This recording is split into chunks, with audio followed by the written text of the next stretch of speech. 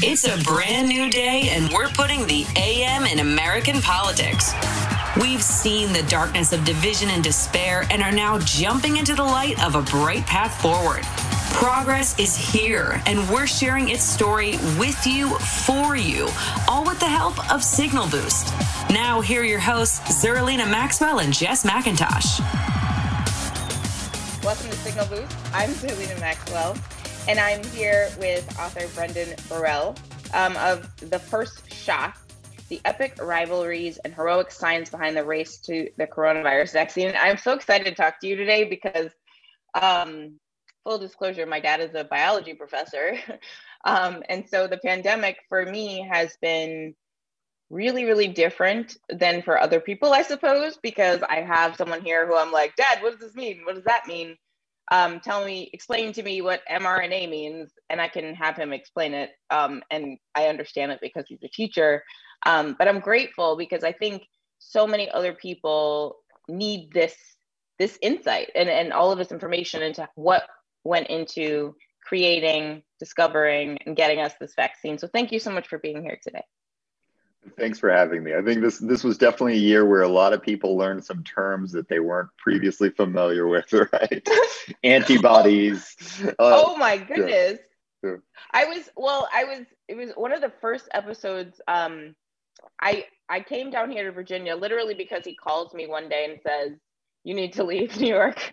Like he called me frantically, before the shutdown, like weeks before the shutdown. And he says, you need to leave Brooklyn. And I was like, what do you mean I need to leave? I don't understand what you're saying. And he was like, you need to leave right now. And I was like, should I bring the cat? And he was like, yes, bring the cat. So I've been here in Virginia ever since. I have not left. I've just stayed here safe out of New York. And one of the things that we talked about on like one of the very first episodes are some of the terms. So like, when the scientists were first trying to turn their, attention to coming up with this particular vaccine, they already they already had the mRNA technology. Am I getting that right? So yeah. One of the first conversations we had on our show was, so what are the scientists doing now? Like, is everybody in the world pivoting like they did in Contagion? So give us a little bit of a window into what was going on at that time. Yeah, I think in my book, the clock starts with the first patient in Wuhan getting the virus is extracted from their lungs and the genome is sequenced. And after a little bit of pushback from the Chinese government, it goes online. And this is like the starting gun, January 10th.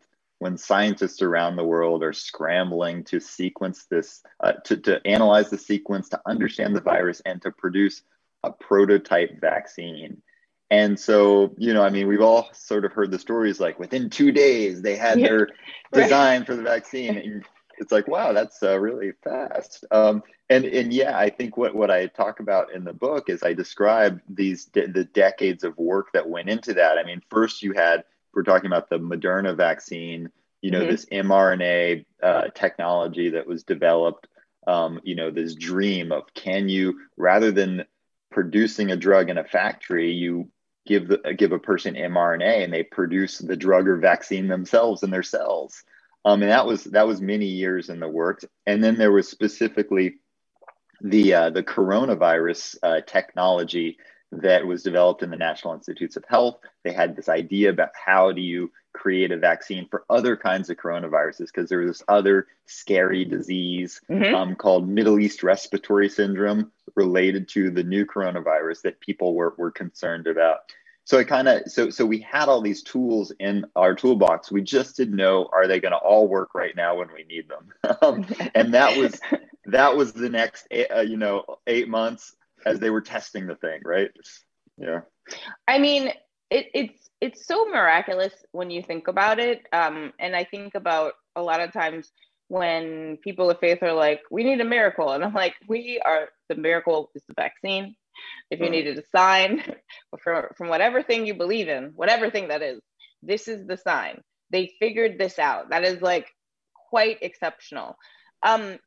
in terms of when they realized that they needed this to work now, because we were like in the pandemic that everybody had predicted was coming eventually, how do they go from, you know, testing things on all types of viruses and coronaviruses and, you know, doing the normal research they do, to doing a targeted plan towards achieving a COVID-19 vaccine, you know, for SARS-CoV-2 technically? How does that work? Like, does everybody like get the same spreadsheet? Like, what, you know what I mean? Like, what does the mechanics of that look like when you're talking about the whole world of scientists, and so many different institutions within governments, and it's such a, and pharmaceutical, it's such a massive universe, but everybody was targeted towards the same goal.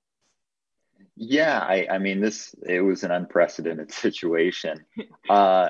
So one of the things that I learned about when I was researching this is, you know, this is what's known as an emerging infectious disease, something that spills over from the animal world and breaks out somewhere, and then, you know, spreads across the world. And most of the time, these things like Ebola or something, they're really scary at first. They start infecting lots of people, and then they disappear again.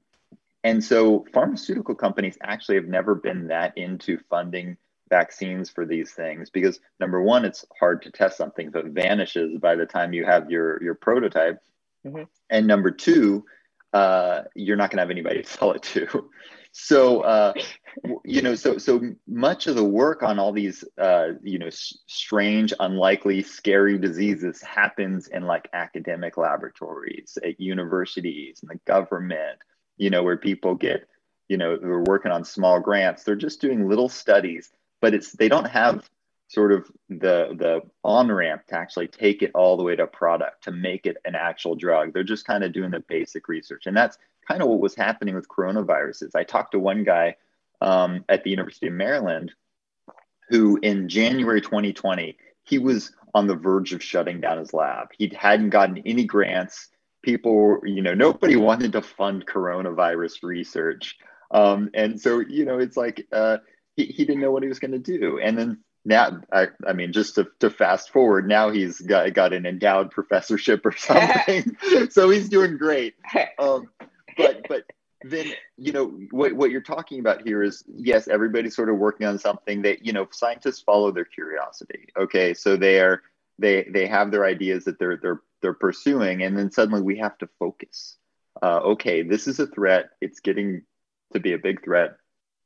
And everybody, you know, I think everybody wanted to contribute their knowledge towards this, towards developing a vaccine. And mm-hmm. some of the players here, they had partnerships already with certain pharmaceutical companies. The National Institutes of Health had been working with Moderna. Johnson & Johnson had been working with another vaccine maker in Boston. And so there was kind of this process of handing off the technology, getting it into you know, the machinery of the pharmaceutical right. world, getting it into the big batches. So yeah, I mean, yeah, that's kind of what we saw happen over the course of a rapid timeline. It's sort of crazy to think about how it probably was pretty chaotic. But then you also have the added element of the government. So you have the pharma industry, you have scientists being like, okay, we're all turning our attention here. We're going to partner up with the pharmaceutical industry because obviously the scale of this needs to be global. You know, everybody's going to need this. But then you had the Trump administration and you had certain officials within HHS sort of with agendas. Can you talk a bit about what happened when sort of the science and the pharma, they're like, Eureka, woo, we got it.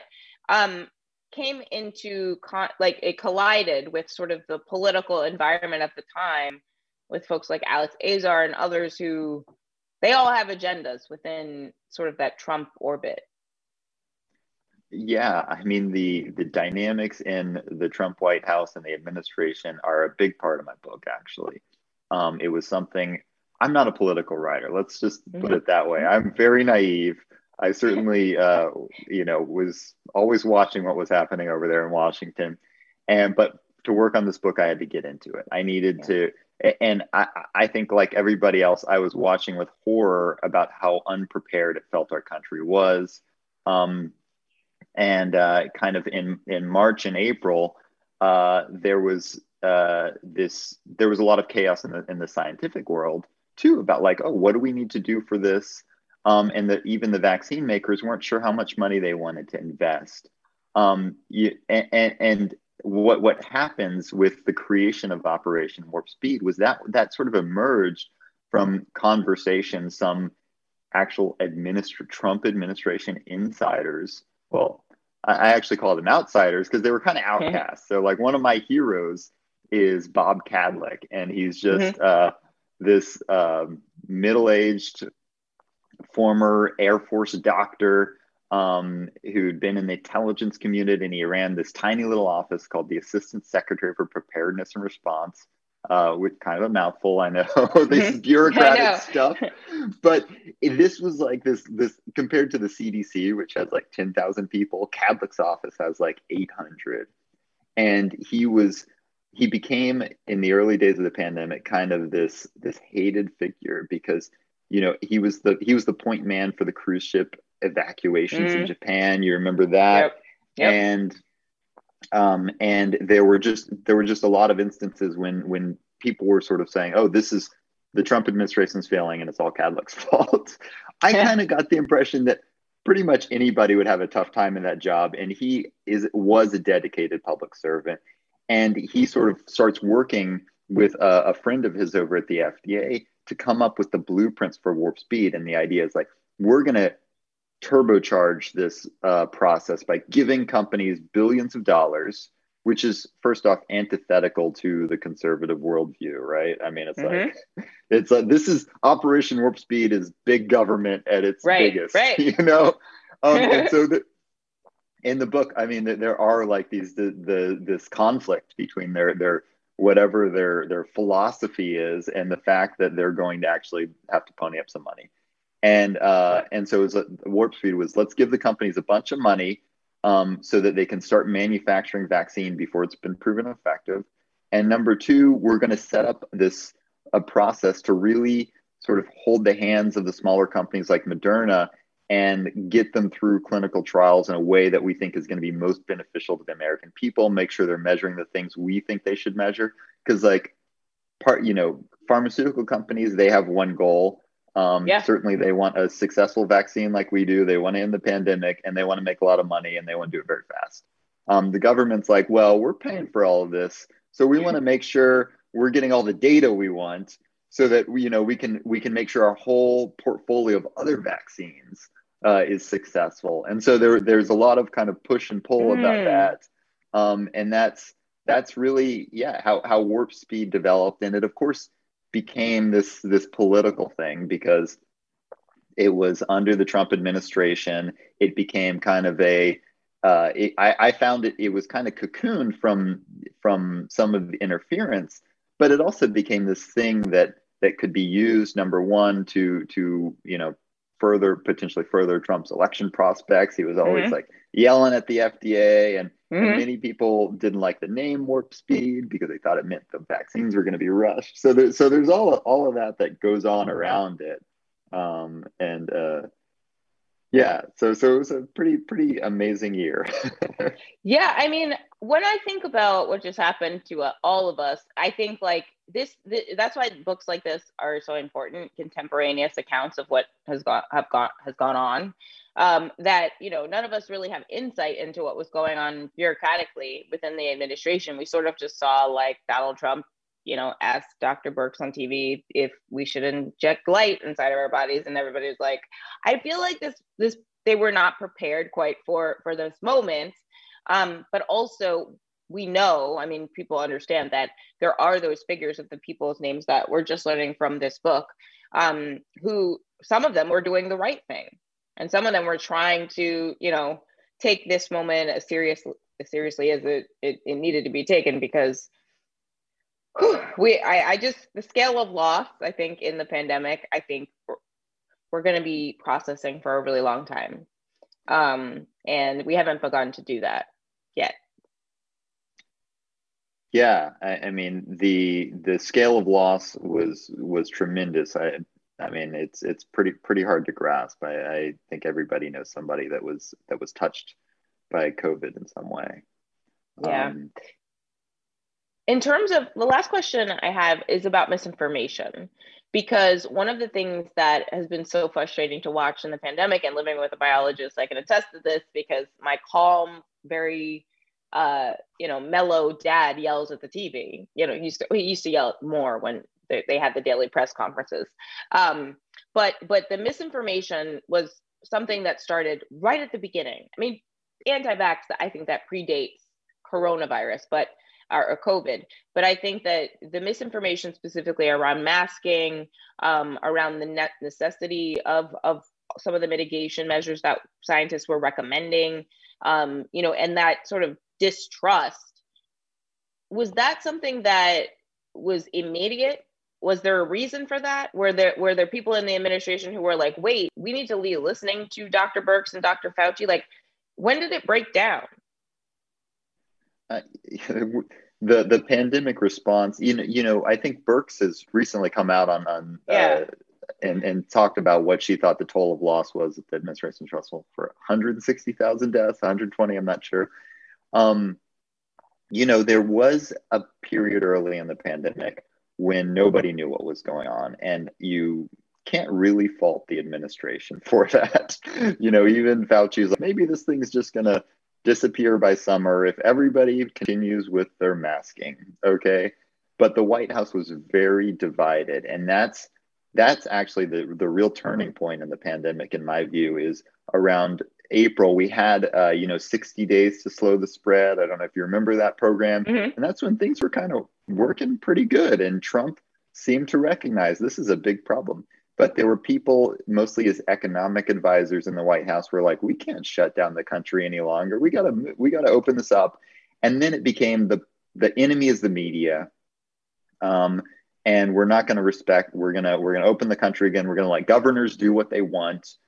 They can take the political hit if they want to keep their states closed or whatever, like New York and California and those blue states out there. And then we ended up with sort of these masking protests, and even it became because I think there was the president wants to do anything that will get him attention, and he saw that there was a contingent of the American people that didn't want to wear masks, so he wasn't going to either.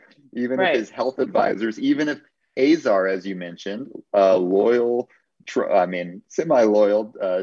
member of the administration, he always wore a mask. He was very careful about it. He tried to slip in words about masks here and there, while also sort of saying positive things about his boss. They were in this complicated dance.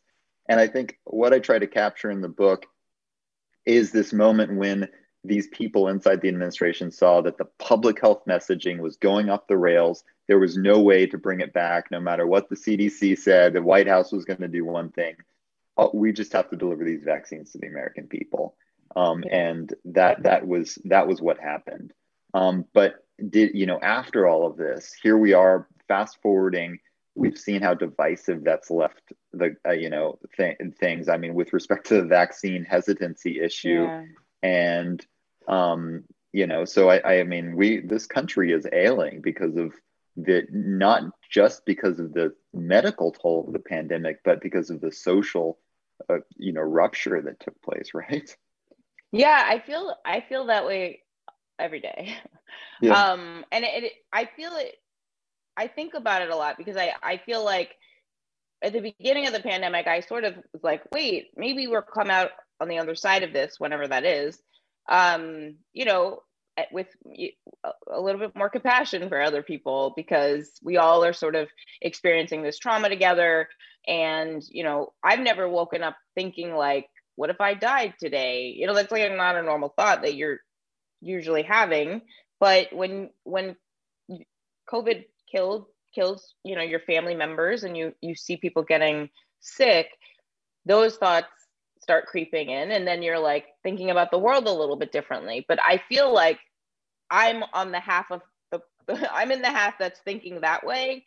And then, as you said, there's this whole other half, they're not really half, but there's this whole other portion of the country that is thinking another way. And all of those tensions have, I think, been exploited, but that's just my editorializing for today.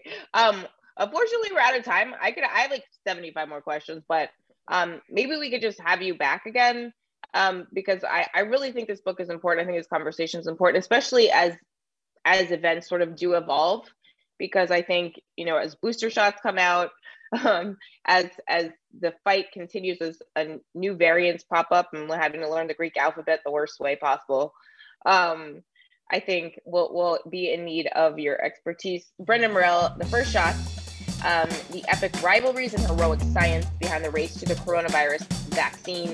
And that is out now. And you should definitely read it, because I'm basically reading every book about the pandemic because I'm trying to figure out what the heck just happened, what's still happening. But we're grateful to you for helping us understand how the scientists got us this miracle. Thank you so much for joining today. It's been great to talk to you. Thanks a lot. Happy to come back anytime.